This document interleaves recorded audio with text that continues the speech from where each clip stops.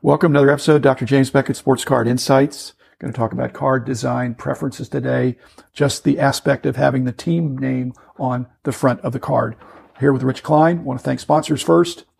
Topps, Panini, Upper Deck, Heritage Auctions, Huggins & Scott Auctions, Burbank Sports Cards, Mike Stadium Sports Cards, Beckett Media, Beckett Grading, Beckett Authentication, and comc.com.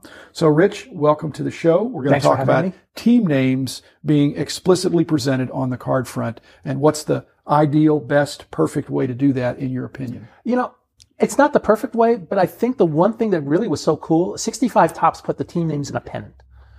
And I'm not a big fan of the 65 design, but that really made the team name stand out. Made the team name stand out. I would push back. That was in my hiatus years of not collecting, but I think the perfect card has some distinctive thing about the team, but I'd like to see it a little smaller.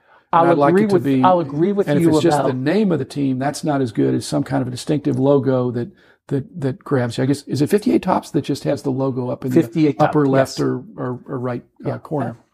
And you get a cub. You get a cubby. Yeah, I agree that it has to be distinctive. I like this, the 65 is what I thought about. The 58's cool. Yeah.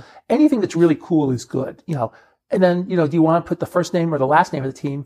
Because nowadays you have the problem. Well, licensing issues, yeah. You also have the Los Angeles Angels of Anaheim. Well, or whatever they call themselves, and you really don't want to spell out that whole name. That's probably your whole front of your card right there.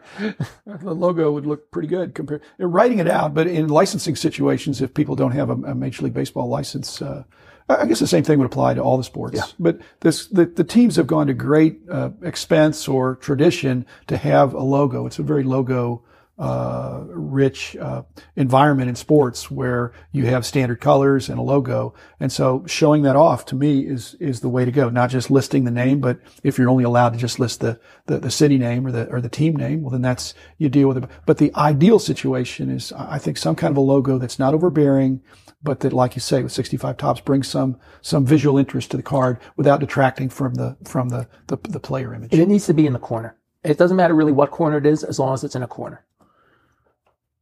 Ladies and gentlemen, Rich has spoken. That's it for today. We're just going to do a couple of we're going to do some short episodes about these. We'll be back tomorrow with another episode. It might be another one of these, and it might be another longer topic. But thanks for your attention.